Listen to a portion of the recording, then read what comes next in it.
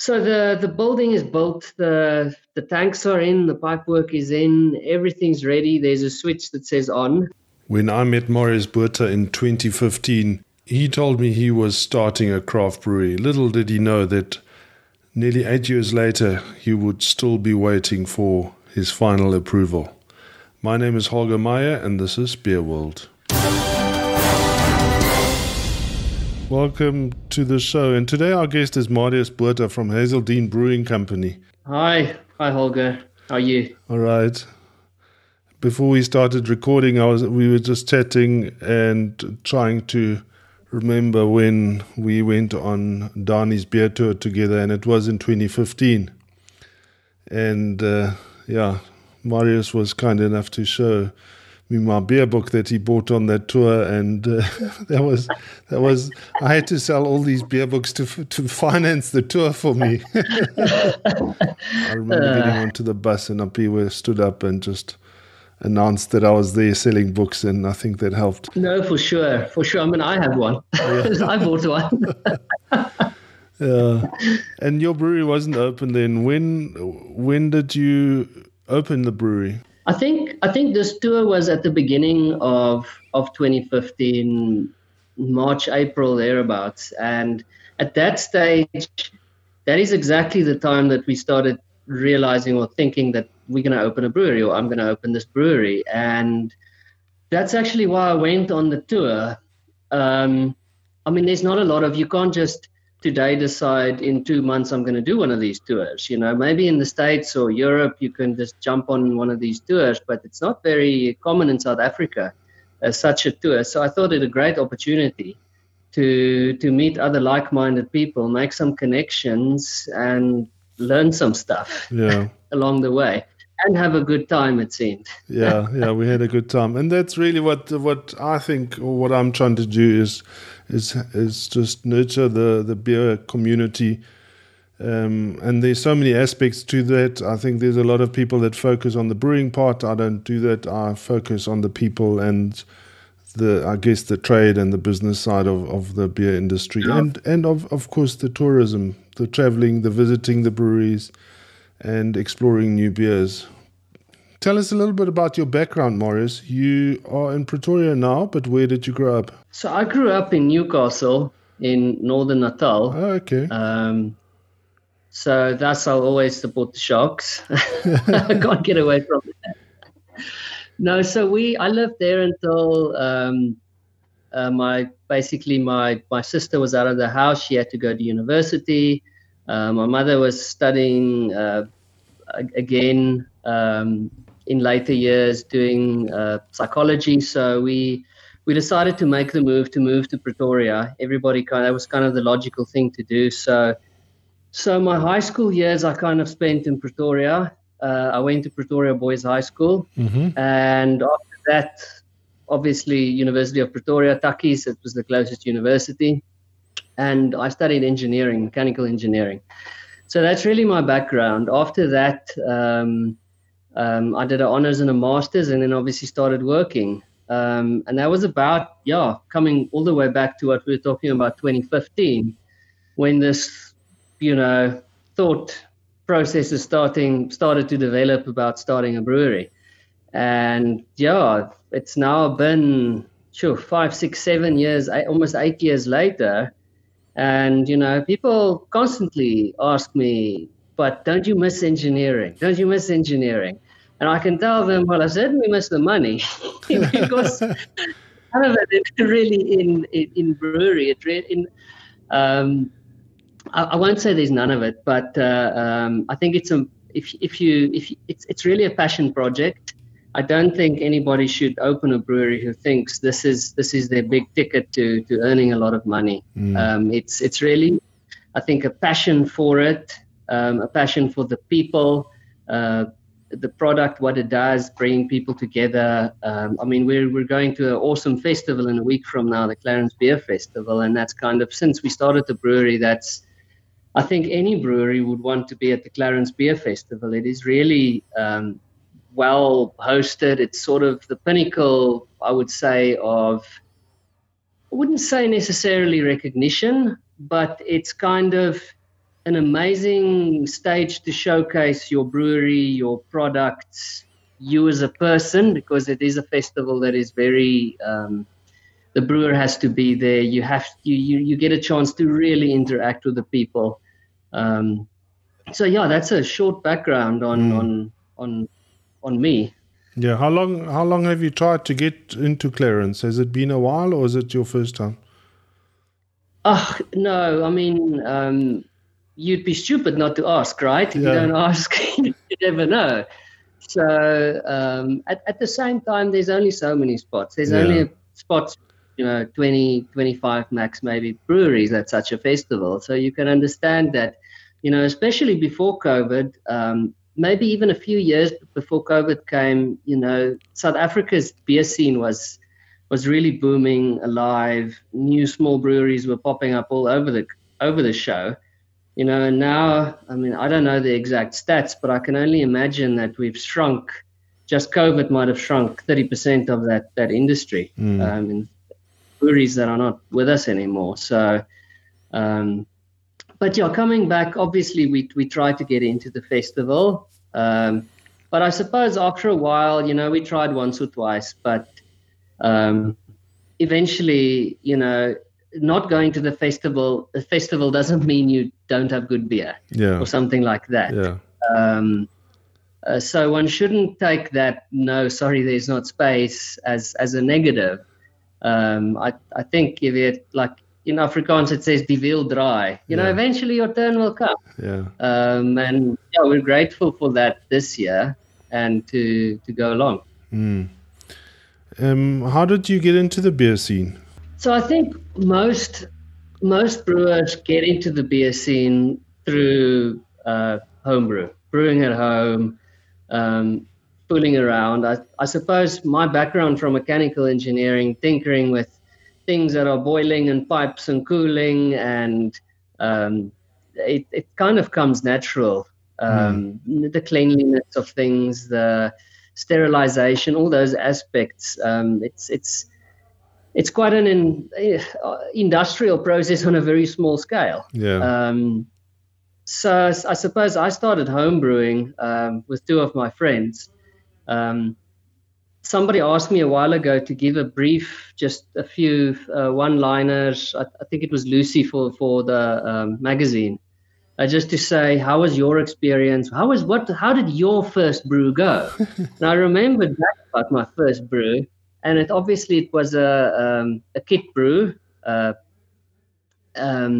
with the can of syrup, and you just chuck everything, boil it. And the amount we were just flying by the seat of our pants, really, just like making up steps, or steps were just totally missed, or it was a disaster. I can tell you that. Disaster. The beer tasted awful. But I'd say the amount of fun we had that evening brewing that beer, even though it was a kit beer, brings fond memories to me. So that's sort of how it started. And obviously, a lot of home brewers would like to take it to the next level. But over the past few years, I've learned also a lot about business, not just brewing, because there's also a business you have to run. And if you don't have an outlet to sell your beer, it's cool. You can brew the best beer in the world, just like agriculture. You can grow the best tomatoes in the world, but if you can't sell it, you're not going to grow any more tomato. So for us, we were fortunate in that the Hazeldean farm, where our brewery is situated, started what's called the Cowhouse Market. And obviously, there was an opportunity immediately that arose for a craft brewery to be sort of an anchor tenant and a stall that can showcase their beer. So I remember still in those days, it was just after the tour, and I had met Rob Cass on the tour, and I got his number and I phoned him up and I said, listen, I'm in serious trouble here. I need to come up with some really solid recipes really quickly. So although he didn't explicitly help us with recipe development, he was extremely inspirational in pointing me in the right direction of how to go about this. And I think that's, again, like you said, you focus not necessarily on the beer or the this or that, but really the community around it. And I think that's something that I have never experienced really in any other industry. Not that I've been involved in many industries, but really the sense of community. I mean, the other day, for example, I gave a beer keg and dispensing equipment to a friend. They were heading off to Dullstroom to go play some golf and have a whole weekend of it. And when he got there, he phoned me and said there's no gas. And the gas must have opened in the car and leaked out. I mean, he's hundreds of k's away, 250 k's away. I won't be able to get him gas. And I phoned the Anvil Ale House, and I spoke to Chris, who I know well, and he was able to sort them out in no time. And that's what I like about this. It's that sense of community. It's that willingness to help each other. Yeah. I mean, next time festival together and he needs gas from me or something, or cups, or I don't know, and we'll be there to help him. Yeah. At the end of. So yeah, that's really. Sorry, we're jumping all over the place a little bit, but coming back to the cow house, so it really gave us that opportunity to have a very steady outlet for our beer, because again, you can brew. We were contract brewing at that stage with Apiwe at Brewhogs. And, the batch sizes, they're 3,000 liters, so you got to sell 3,000 liters. That's a lot of beer if you just start out. Without the cow house, it would have been impossible. I mean, imagine how many restaurants you will have to have dispensing maybe one keg a week to fill up those volumes. It will be near impossible. So, that really was a blessing for us. And I suppose a kickstart for if I wasn't there to start off saying, hey guys, I will supply, I'm going to make a lager and a Pilsner and a milk stout. Well, milk stout wasn't there at the time. Weiss beer, we did those three. And a Weiss beer, and I will supply the volumes, and I'm going to do it in 3 months' time. We had to really fast track this brewery idea. And I think sometimes that's what you need. We need that spark under our asses to literally say, you have to do it now. And if the opportunity comes, it's only yourself to blame if you didn't take it. Yeah. I think South Africans in general are very risk-averse people. We want to have that interview and have signed the offer of the new job before we give these people notice of this job. We're like a monkey that don't want to let go of the next branch before we hold on to the next. And this business I've found is full of risk. And if you just actually, but at the same time, South Africans are extremely resourceful people. Yes. If the need arises, you'll make a plan, a boer maak 'n plan. You'll get the beer made, you'll get it sold, so. The cow house is still going, and it obviously COVID wasn't kind to it with all the bans and so forth. Not only the liquor bans, but that first one, which was nobody goes anywhere really, which was quite bad for the market, and we're definitely still recovering from that. So our sales isn't what it used to be, but luckily, those volumes over time has been made up by distributing in the restaurant sector. Also in events, beer festivals.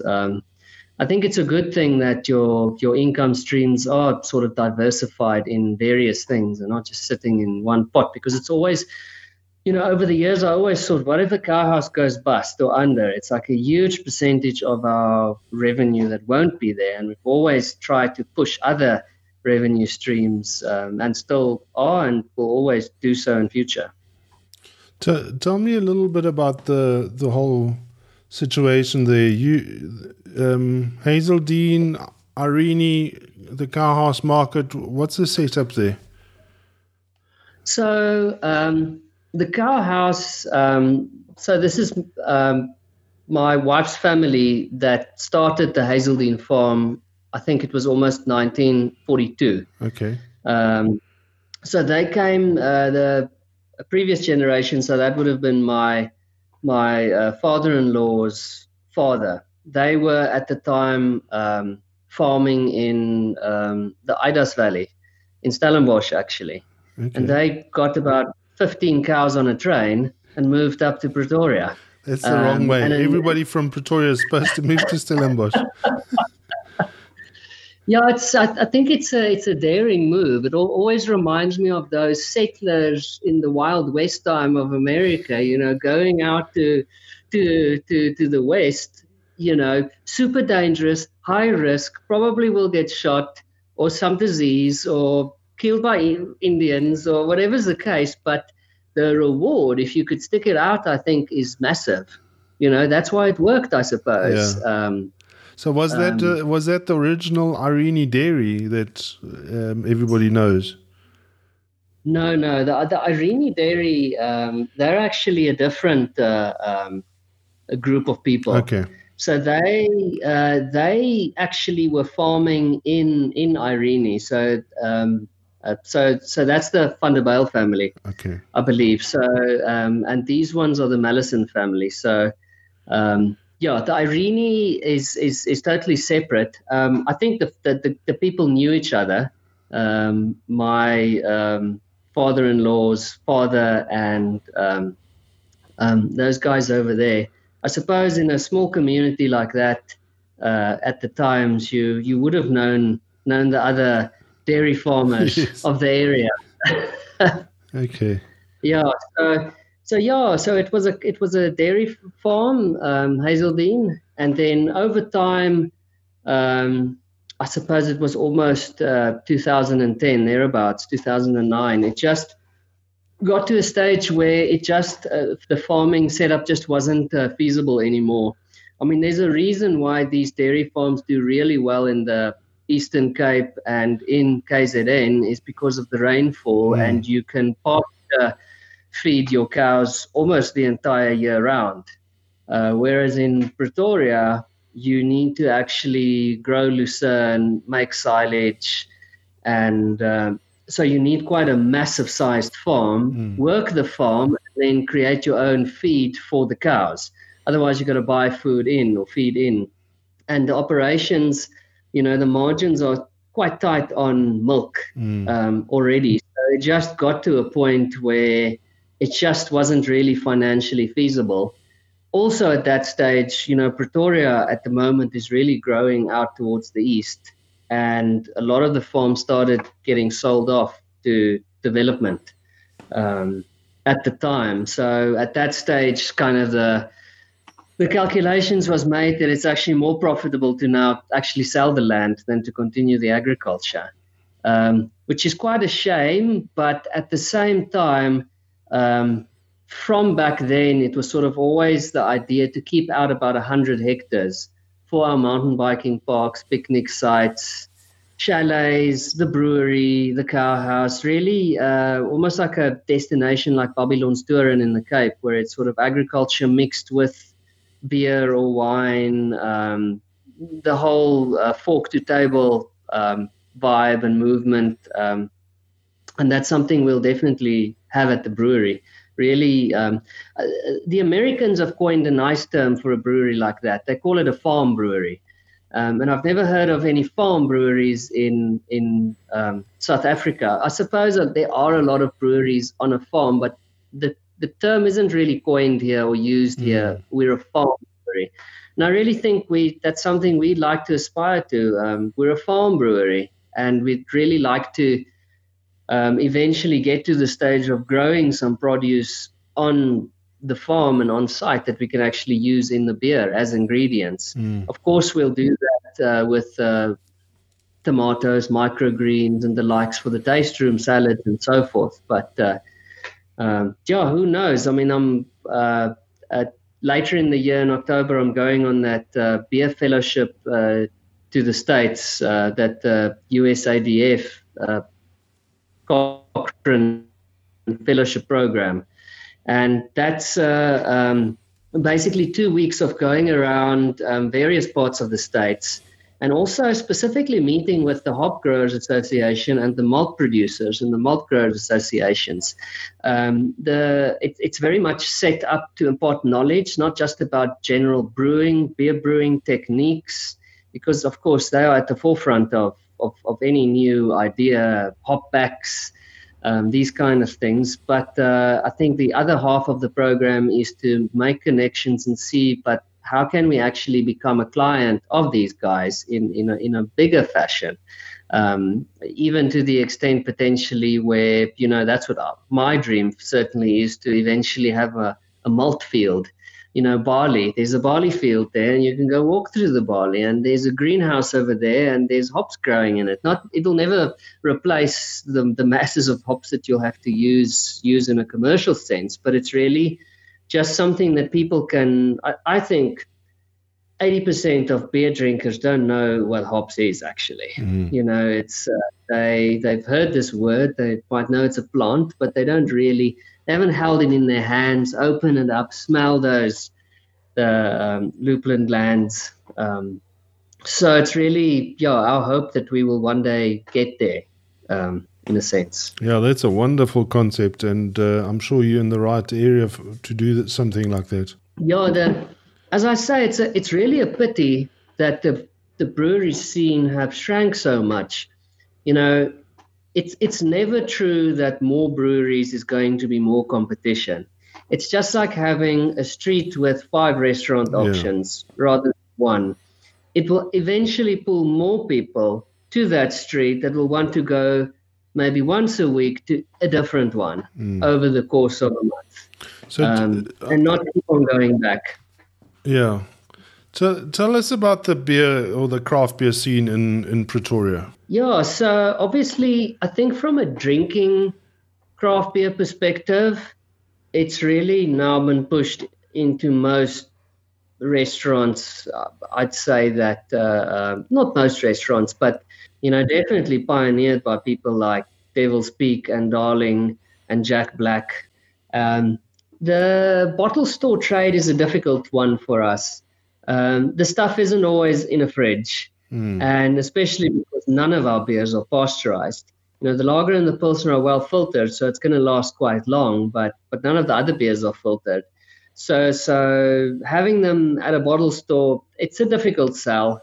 People do pick up a 6-pack of Devil's Peak before they pick up yours, just because of the price point as well. But so we don't focus on bottle stores so much. Are there any bottle stores that stock your beer? So in Pretoria, it's Groenkloof, Liquor City. I mean, they have always stocked a wide variety of beers. And besides the market, where's the best place to try your beers on tap? Capital Craft obviously is a massive outlet for us in Pretoria for having it on draft. And then, every now and again, we do supply them with a keg of some of the barrel-aged stuff. At the moment, I know they have the whiskey barrel-aged a sour mash milk stout on tap, on a nitro tap, which is very, very nice. That sounds exciting. It's sour. It's a sour beer, but it's not so sour that you go like, you feel the sourness here, which I know suddenly everyone is feeling. Listening. But is it not possible to get more draft outlets? So you'll definitely get a tap, but obviously because you just can't get to the margins of the big guys. And from a restaurant perspective, it's very difficult to convince a guy, take me, but you'll make less money, than a Darling or a Devil's Peak. And at the same time, by no means those beers are necessarily bad. They might not be brewed to be as flavorful or as many options available, but I'd say they're amazing gateway beers if you want to start delving into more barrel-aged beers or sour beers or more hectically brewed saisons or this or that or the other. So definitely the scene is a lot more open from a consumer point of view. From a brewery point of view, the first brewery in Pretoria was Draymond's Brewery. And, they might have even been operating when I moved to Pretoria. Yeah. in 95, so they were going for a very long time before that. And they're still going. So, I mean, there's Drayman's Brewery, there's Friar's Habit Brewery that's still going. There was Tamela, which is kind of still going, I think. I think, COVID have caused all of us to almost lose touch with each other. There was definitely a more sense of community going on before that. And now feels that, a lot of people, some guys went overseas, Louis from Friar's Habit, Jono from Leaky Tap, also Pretoria Brewery. So it's kind of, life doesn't stop. People go on with and pursuing whatever opportunities come around. So I think it's very much like any industry. There's going to be ups and downs, but there's also going to be new breweries open. I think it's hard for a new brewery to open these days. It's very capital intensive, and there's just there's no getting around that, I suppose. Your brewery as a destination now, is it only open on weekends or when the market is on? Yeah, so a little bit more detail about that. We, our journey there was quite long. We had a location on the farm to do the brewery, and we started commissioning the tanks. We decided to buy local, get them locally manufactured by Metal Tank Industries. They're in Benoni, East Rand side. And, for us from Pretoria East to drive the back roads there is really almost just half an hour. And kind of after-sales support that they can deliver, just being 30 minutes away and having most valves and piping and so forth just on site, we decided to pay the bit extra, but have that assurance of after-sales support. So they manufactured the tanks, and at that stage, all our zoning and everything wasn't sorted out yet. So we weren't sure where exactly the brewery was still going to be at that time. And where it was going to be sort of at the old dairy factory, because, there was an area that was quite already with the right drainage and tiling and everything in place. That has now subsequently become our barrel storage facility, which we can maybe talk about a bit later. And then there was a very old building. You might see the building on our website, the old barn. And then, after long investigations, it was just deemed too expensive to retrofit that old building. You would have to have built a whole new building inside the old building, actually, to get it structurally stable.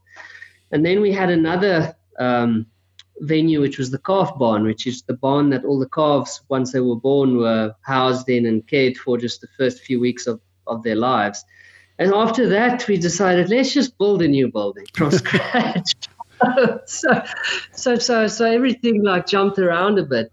But at the same time, the tanks were finished manufacturing, and we had these tanks, but we had no place to put the tanks. So they were actually in storage at Metal Tank for over 2 years. What? While we waited for this building to be finished. And the building was kind of... So they started to install, and then COVID came, and everything had to get halted. So the actual install of the equipment, the tanks and the pipework, took almost a year, I'd say, which should have taken maybe 3 months. So that whole process would dragged out really long. So the building is built, the tanks are in, the pipework is in, everything's ready. There's a switch that says on, I suppose, in a matter of speaking. And the last sort of aspect for us there is the excise tax registration. So, I mean, somebody should write a book or a manual on how to get your licenses for this industry, because it seems to me that every province is different. Every town is different. This guy waits a year for his micro manufacturing license, where we got it in 3 months, without a building, where everything was just kind of, on plan. So the last process for us is the excise tax. So it took about 4 months just for them to process the excise tax application to the extent where they could give us a reference number. So we're waiting now for a representative to come and just sign off that, yes, there is a brewery here, there's tanks, everything looks sterile. And we've been waiting for that now already for a month. So I wouldn't be surprised if it took us another 3 months. So the SARS process is going to, at the end of the day, take longer than getting your micro-manufacturing license, which is bizarre to me because here you are trying to create jobs and you're trying to give the country money in excise tax. And it just means they don't want your money, which just doesn't make any financial sense, but so be it. But at the meantime, we're still contract brewing. Were you brewing? So we really were fortunate to start brewing when our P-Way was still at Brewhogs. So we brewed with Brewhogs now for almost 7 years, and the service level we've been getting there has really been phenomenal. The only flip side is they are 3,000 liter batches. So if you can't sell 3,000 liters, it's a problem. But we actually brew there. We brew at Draymond's, and we now brew at OC Brewing.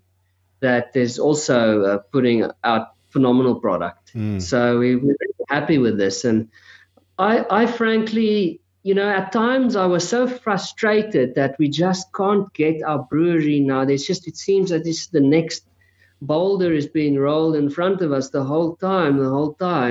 But at the same time, we didn't sit on our hands. We continued to build the brand name and the beers, and we started the barrel aging. So we didn't let that stop us.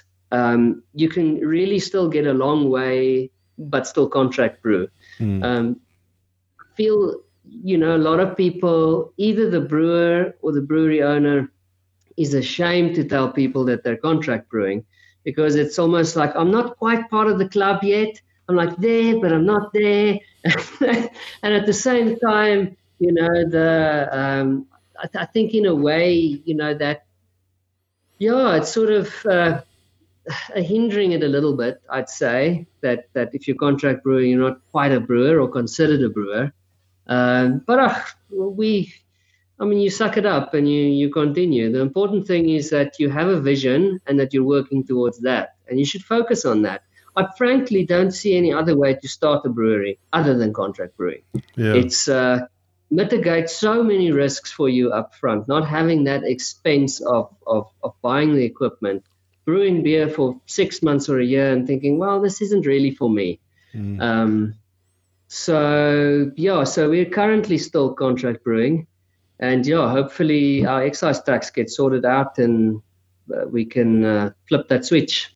That is an amazing story, but it's taken a hell of a long time.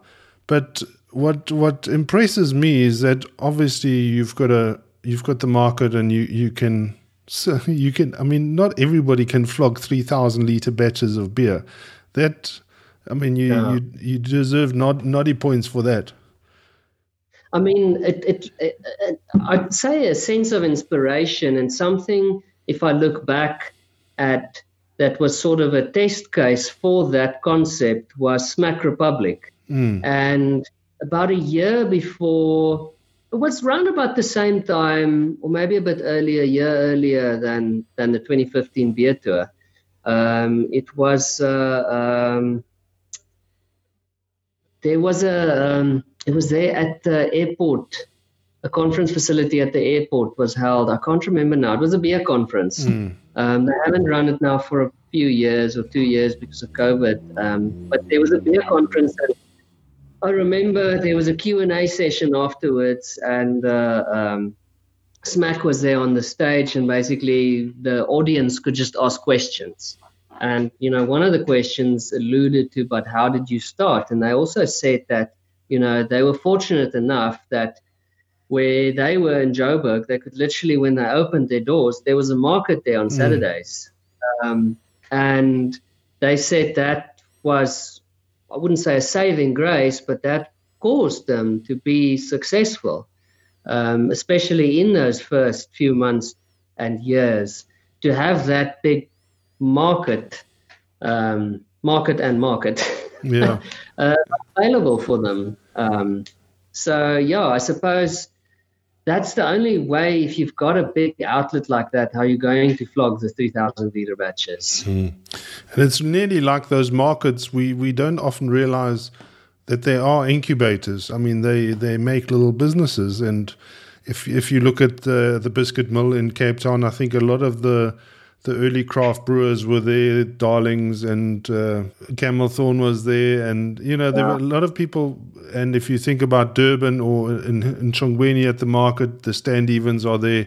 And I don't think the Stand Evens need to sell anywhere else. They're just happy to sell at their market. Knew the same. And, I mean, I definitely went to visit Smack at their market once or twice. And it's a wonderful thing to go to these markets and enjoy these craft beers. Yeah, I mean, when we drew up our business case way back when, I mean, they say your business case is outdated when you've just finished writing a business case. So, I mean, it's a very fluid industry, and there's a lot of thumb sucking that has to happen. You just don't have a crystal ball for the future. But to me, there's really only two real ways you're going to go about it. Either you're going to be really big and you're going to really take small margins, but you're really pouring a lot of money and emphasis into your distribution network, and you distribute, nationally, and you're in literally every bottle store, every Tops. And I think that's what was so successful with Jack Black, in that they put craft beer literally into the reach of people. And they were contract brewing at that time as well. This was way before they had their own brewery. And you either follow that business model, or you follow the business model where you do the market, where you really almost have to create your brewery around a destination. And that's what makes it so difficult, because if your brewery is in an industrial area, it's very difficult to make it a destination. Apart from the guy, that's in that area and it's Friday afternoon and they want to go to the brewery and have a few pints. And but those are not the guys you want. Not 7 days a week, I don't think. Yeah. So, and I think this is, as times have gone on, people really like this, like they always say, if you can cater and keep the women and children there, the guys will stay there. And they're going to drink a lot of beer, and the whole family will have a good time. The kids will have a good time, the moms, the dads. And, so for us, we're lucky that is what we are busy growing on Hazeldean Farm. It's actually, we've rebranded that area, the 100 hectares we're keeping out, as Hazeldean Valley, because it's in the Pinage River Valley here in Pretoria East. So, at Hazeldean Valley, we're lucky that we have the mountain bike tracks there with 60 kilometers of single track. There's dedicated trail running. There's horse riding. We've started an indigenous tree nursery with over 40,000 trees on stock at the moment. The brewery will soon open. The cow house is there. So, it's really exciting times, actually. I mean, I think 10 years from now, we'll look back and say, wow, we created something here. And I think that plays into that, what people here living in Pretoria East, so a lot of the farm is being sold, as I said, to residential areas and so forth. And it really is nice to be able to give a breathing space for these people almost, that this is a safe environment. My kids are safe here. I can go mountain bike or trail run and grab a bite to eat and drink. Yeah. So the formula is really, if you want to start a successful brewery, start with the market. Or marry somebody with a market. We talk about the Smack, the Stand Even, Hazeldean.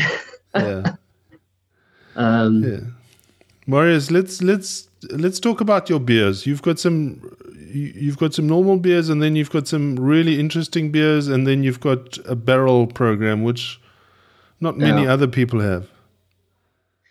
Yeah, so I'd say when we started, it was crystal clear. We had to do a lager. Everybody has to do a lager. That's a big percentage of beer drinkers drink lager in South Africa. That's not going to change.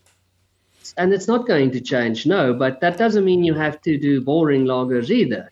I mean, the lagers in Europe taste a lot different than the lagers mass-produced here in South Africa. So not that the mass-produced lagers are bad, they still won BJCP competitions. Yeah. But there's not just one lager in the BJCP. So I looked at the guideline and I started, well, what is out there? What isn't there in South Africa? And that's why we started. I developed the recipe for the Vienna lager, yes. Which is it's a darker lager. So people always think, oh, it's a dark beer. It's like a stout. It's not for me. I always have to calm them down. Don't worry. It might be a darker lager, but it's not, dark in taste. The difference is more you get those toasty biscuit caramel flavor. So it's got a really big malt backbone. And then with your noble hops, the Hallertau Mittelfrüh hops, really, it's for many people, that's a firm favorite. Then we brewed what we called at the time a premium pale Pilsner. And that's what it's called today, the premium pale Pilsner, but it was called the India Pale Pilsner. I decided to, off the bat, let's just experiment here. Let's make an IPA, but from a Pilsner. And the hop profile won't be New Age American style hops. We'll just hop the crap out of it with noble hops.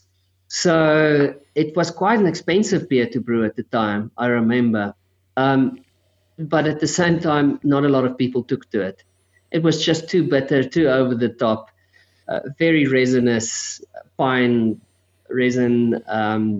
I still liked it, and there's some people still today said, hey man, you got to bring that beer back. So we decided with the second iteration to immediately tone it down and just more. So these days it doesn't win BJCP competitions because it doesn't fall in a specific category. But that doesn't mean it's a bad beer. I'd say it's a hybrid between a Czech Pilsner and a German Pilsner. It's got a little bit of both. It's not brewed with that really soft water, so you can never get that crispy ness from the Czech Pilsner. And also Czech Pilsners are quite bitter, but not everybody likes that bitterness. So we toned down the bitterness. So that's our other beer. But to flog 3,000 liters of that first batch of India Pale Pilsner now, what were we going to do? So, I love it how you can just come up with plans to take one product and turn it into a completely different product. And at the time, my wife, Evelyn, was making lemonade. She had her grandmother's mother's recipe, and it was really good lemonade. And we thought, okay, well, somehow we brainstormed and came up with a lemon radler shandy. And we made this lemonade and we mixed it with soda water, half with the Pilsner, and it tasted phenomenal. Until today, with the mountain bikers, it is a firm favorite. So we basically turned that whole batch of Pilsner into Radler. And at that stage, now some of the big guys are bringing out a Radler commercial version, but it just doesn't taste the same. You can taste when something has a lemon ester in it. It's unmistakably that lemon ester. So we make it from 100% squeezed lemon juice. You should see the boxes and boxes of lemon peel. And my wife is saying when the brewery opens and we sell more of it, she's not doing this anymore. So, the Radler came. The Weiss we brewed with Draymond's at the time. And again, I wanted a different spin. You can always go and buy somebody's Weiss beer and just peddle it off on a different brand name. But I never thought that was a good idea or a good practice. You can contract brew, but don't take somebody else's beer and just put another label on it, even if that brewer agrees to do it. So we developed our own Weiss, which was an amber Weiss, just to differentiate ourselves from Draymond's and to make something different, a little bit darker, more caramel flavors in there. So we brewed the Weiss, and there's quite a large German community in Pretoria East, especially living in Silver Lakes, which is around the corner from us. So that immediately had a big fan base for that. So we had those three. A few months went past, and we decided, well, we're pushing good enough numbers that we can introduce a fourth beer. Because as many lines of beer you have, everything is going to slow down. So we decided, well, we're on this dairy farm. Our heritage comes from there. Our logo is a cow, for crying out loud. So milk stout. That was kind of the next evolved step to go to. So I had already been brewing a few milk stouts and playing around with the recipe on homebrew level. So we did a few test runs, and then the milk stout is a firm favorite still till today. Especially, you know what? Not only in winter, people think the dark beers are now winter beers, but a milk stout, because it's not so bitter, it's sweeter. It's really ideal, even as a refreshing summer stout, I'd say. Then that's basically our four core beers, I'd say we brew. Then after that, about 2 years ago, we introduced the American Pale Ale, the APA. I like an APA, and from those days of first drinking Skeleton Coast IPAs by the 1,000 bottles, I really wanted that malt backbone, but not something that is so bitter as theirs are, that it's an IPA. I feel an APA is nice. It's more approachable for the general public, but it introduces them to these amazing hop flavors, which you'll find in the IPAs, but people don't necessarily like the bitterness. So we called it the Ayrshire Pale Ale. So also APA, but the Ayrshire Pale Ale. The Ayrshire's with the cows, the dairy cows, the Ayrshire cows on the farm. So, again, it's so nice being creative and tying into this heritage with the beer brands and so forth. So, the APA, and those are really the 5 beers that's our core lineup, I'd say. We don't brew them all the time. Like, for example, we don't do the Weiss at the moment because the shelf life is a lot less than the other beers. And with COVID and volumes dropping, we had to drop some lines. But we'll definitely, as things pick up again next summer, introduce the Weiss again. Okay. And your barrel program?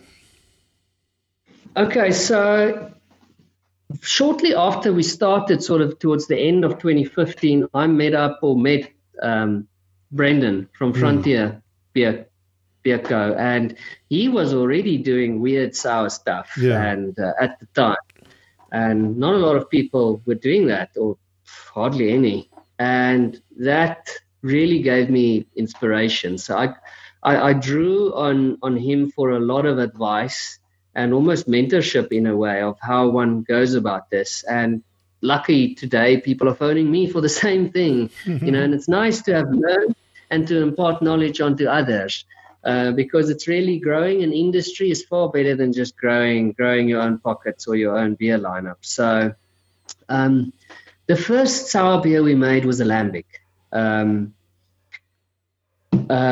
So Brennan was more brewing like Flanders red styles and those kind of things. And I, at that time, got the lambic strain from Draymans, which they brought in from overseas, from Europe. And I got a sample of that and introduced it into a barrel. And that was our first beer, and we entered it into the SAMBT, and it actually it won a silver medal. And that was our first beer to win a medal was the lambic. I mean, these days we've won many medals at various competitions, but I'm proud of that one, that it's our lambic. So that's what sparked it.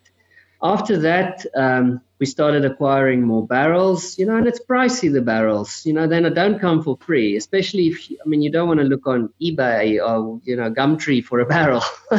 You want to really connect with a winery, but they're also a very closed industry and they don't want to really share that kind of thing. You're more like a nuisance, they sell in like 30 barrels at a time to some other guy that's going to sell them on or whatever.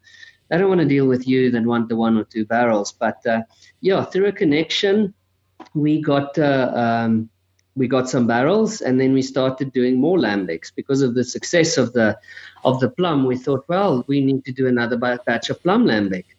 Unfortunately, it takes a minimum of 2 years to create such a barrel. So we literally had that first success, and then we had to wait 2 years longer before we could bring out some, which was a long wait. Yeah. After that, we started doing Cricks, Framboise. We've now recently used pear in this. And what's nice about this is, yes, the Crick with the cherries and the Framboise, those are the traditional styles of fruit to use. But nothing stops you from using pears or plums, or we've used the red plums and the yellow plums, and totally different beers coming out of those 2 different plums, for example. And the nice thing is, you look for fruit at the time when it goes out of season, and you get those that are overripe, which is perfect for this purpose. And instead of having to buy cherries, which are now hovering at maybe 120 Rand a kilo, you're picking up plums at 9 Rand a kilo. And typically for a barrel, our rule of thumb is to use 50 kilograms of fruit per barrel. So you'll probably, the barrel is 220 liters. So, per volume, you're going to maybe use 180 liters of beer in there, your fruit in there. And then at the end of the day, 2 or 3 years later, when you take it out, a large portion has evaporated, and the other portion is sitting in this muck at the bottom, which you can't use. So there's the yield is a lot less after this whole aging process. And that's what people always ask me, what, like 90 or 110 Rand for this bottle? That's ridiculous. Then if you go and explain them the process of, yes, this thing we had to look after it for 3 years and the likes. And, it kind of makes sense why these price points. But, it's not a big market in South Africa, but we're hopefully playing our part in creating the market. Yeah. So that 5 or 10 years from now, more people are asking at the supermarkets for sour beer or lambics. But if you go to the Capital Craft Festival, there's a big queue at the guy that's selling the lambic. So there is a market for it. People just have to discover it. I'd say there's a market, but people here are very much used to the back-sweetened Lindemann or Liefmans, that they love, more almost that sherbet-like sweetness they get from it. It's refreshing. Our lambics are very much more tailored at the traditional flavor. So the bread profile is quite high, it potentially is a lot more sour, and we don't back sweeten it. So the flavors are very intense and all over the place. Whereas, for example, I've never tried a kettle sour. Kettle sours are easy and quick to do, and I'm sure you can actually create some nice, refreshing drinks, but they'll never have the depth of a beer that was naturally soured in a barrel over 2 years. When I remember those first few barrels, I taste after a year, and I'm like, but it's not sour yet. What's wrong? Like, is it going to ever be sour? Or is it just going to go off? And, truth Bob, 2 years, 3 years later, it is sour. It is sour.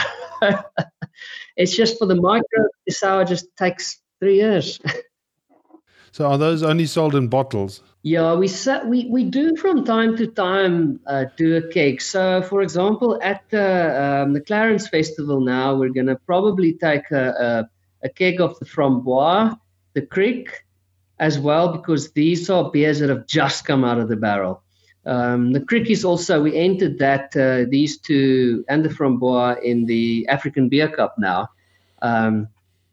We'll see if anything comes from it. We've won medals for the previous Crick and the Plum Lambic last year. So we've got confidence that it is not just a good product, it is on spec with what the guideline says it should taste like. We mostly bottle it because it's so expensive to make. But for this festival, we're making an exception and taking the beer and not actually pricing it at that same price. So it will be affordable and accessible. So yeah, it's exciting because that's really how you get your product out to the most people is at a festival. Yeah. It sounds like that's a really good excuse to go to Clarence. No, absolutely. I think there's still Friday tickets left. Yeah, I've got a ticket for Friday, so I'll be there on Friday. Yeah, wonderful. That's a very exciting story and fascinating. I've never seen a barrel beer before. So I'm really looking forward to visiting you. How often do you actually make these beers? So during COVID times, these last 2 years, we were a little bit lax of actually working hard at the program. But normally in the previous years, we would put 3 barrels into barrel. So that basically we keep on doing that so that every year after 3 years, you'll have 3 barrels coming out. And especially 3 different barrels of different types of things. So at the moment, these are coming out, so we have to now put them in. But the price of cherries just going 50 kilograms. That's a hard sell. To go buy 5,000 rand of cherries and your priced beer, which could just be sold off right now to somebody, and bank it basically in a barrel that may or may not go acetic. You can't drink. So it's risk, but no risk, no reward at the end of the day. So we'd like to have at this stage 3 barrels coming out every year. Okay. Back to the brewery. When is the best time to visit you? Is it when the market's open? It's market times. Obviously, our beer is available at the bike park at the moment because they've got a beverage stand that's open the whole day from 6 to 6. So our beer's available there, and that's great that we don't have to have a tap there, but it's in bottle and can. So but it's there, so people can drink it. And then obviously on Saturdays and Sundays from 9 o'clock in the morning to 4. We're actually there from 8 already. There's a park run there on the Saturday, so that brings a lot. They enjoy the beer after struggling with 5Ks, and so Saturday's a good day. Unfortunately, being an outdoor venue, it's very weather dependent. So if it rains, there's nobody, and you twiddle your thumbs. But if it's a nice sunny day, everybody's out. There's nice lawns. Saturday or Sunday, either of those are good. Weather's good. You mentioned metal tanks. What other suppliers do you use that you can recommend? Brewhogs, OC Brewing, Draymond's, they are, frankly, we are contract brewing there, but in a sense they are suppliers as well. I mean, they are brewing our beer. We've had great relationship with all of them. We've got a good relationship with Africa Hops. They supply us with hops because we also do quite a lot of dry hopping. From an equipment side in Pretoria, we use Bevan a lot from Draftcraft. He's really our go-to guy. He's the kind of guy that at an awkward time on a Friday afternoon late, or even a Sunday morning or a Saturday morning, he'll say, yes, come by for a coupler or a regulator or a this or a that. And again, that kind of ties into that sense of community. So, I can probably use other guys, bigger guys, that even the price might be better, but I like to support Draftcraft. Well, Marius, it's been wonderful geeking out with you. We don't often get the opportunity to talk about those sort of beers that you make, and your story is fantastic. So thank you for sharing it with us today. Yeah, thank you very much, Holger. And just give us your website. So the website is just Hazeldean Brewing, one word, .co.za. Often people are like, Hazeldean Brewery? I'm like, no, Hazeldean Brewing, ing.co.za.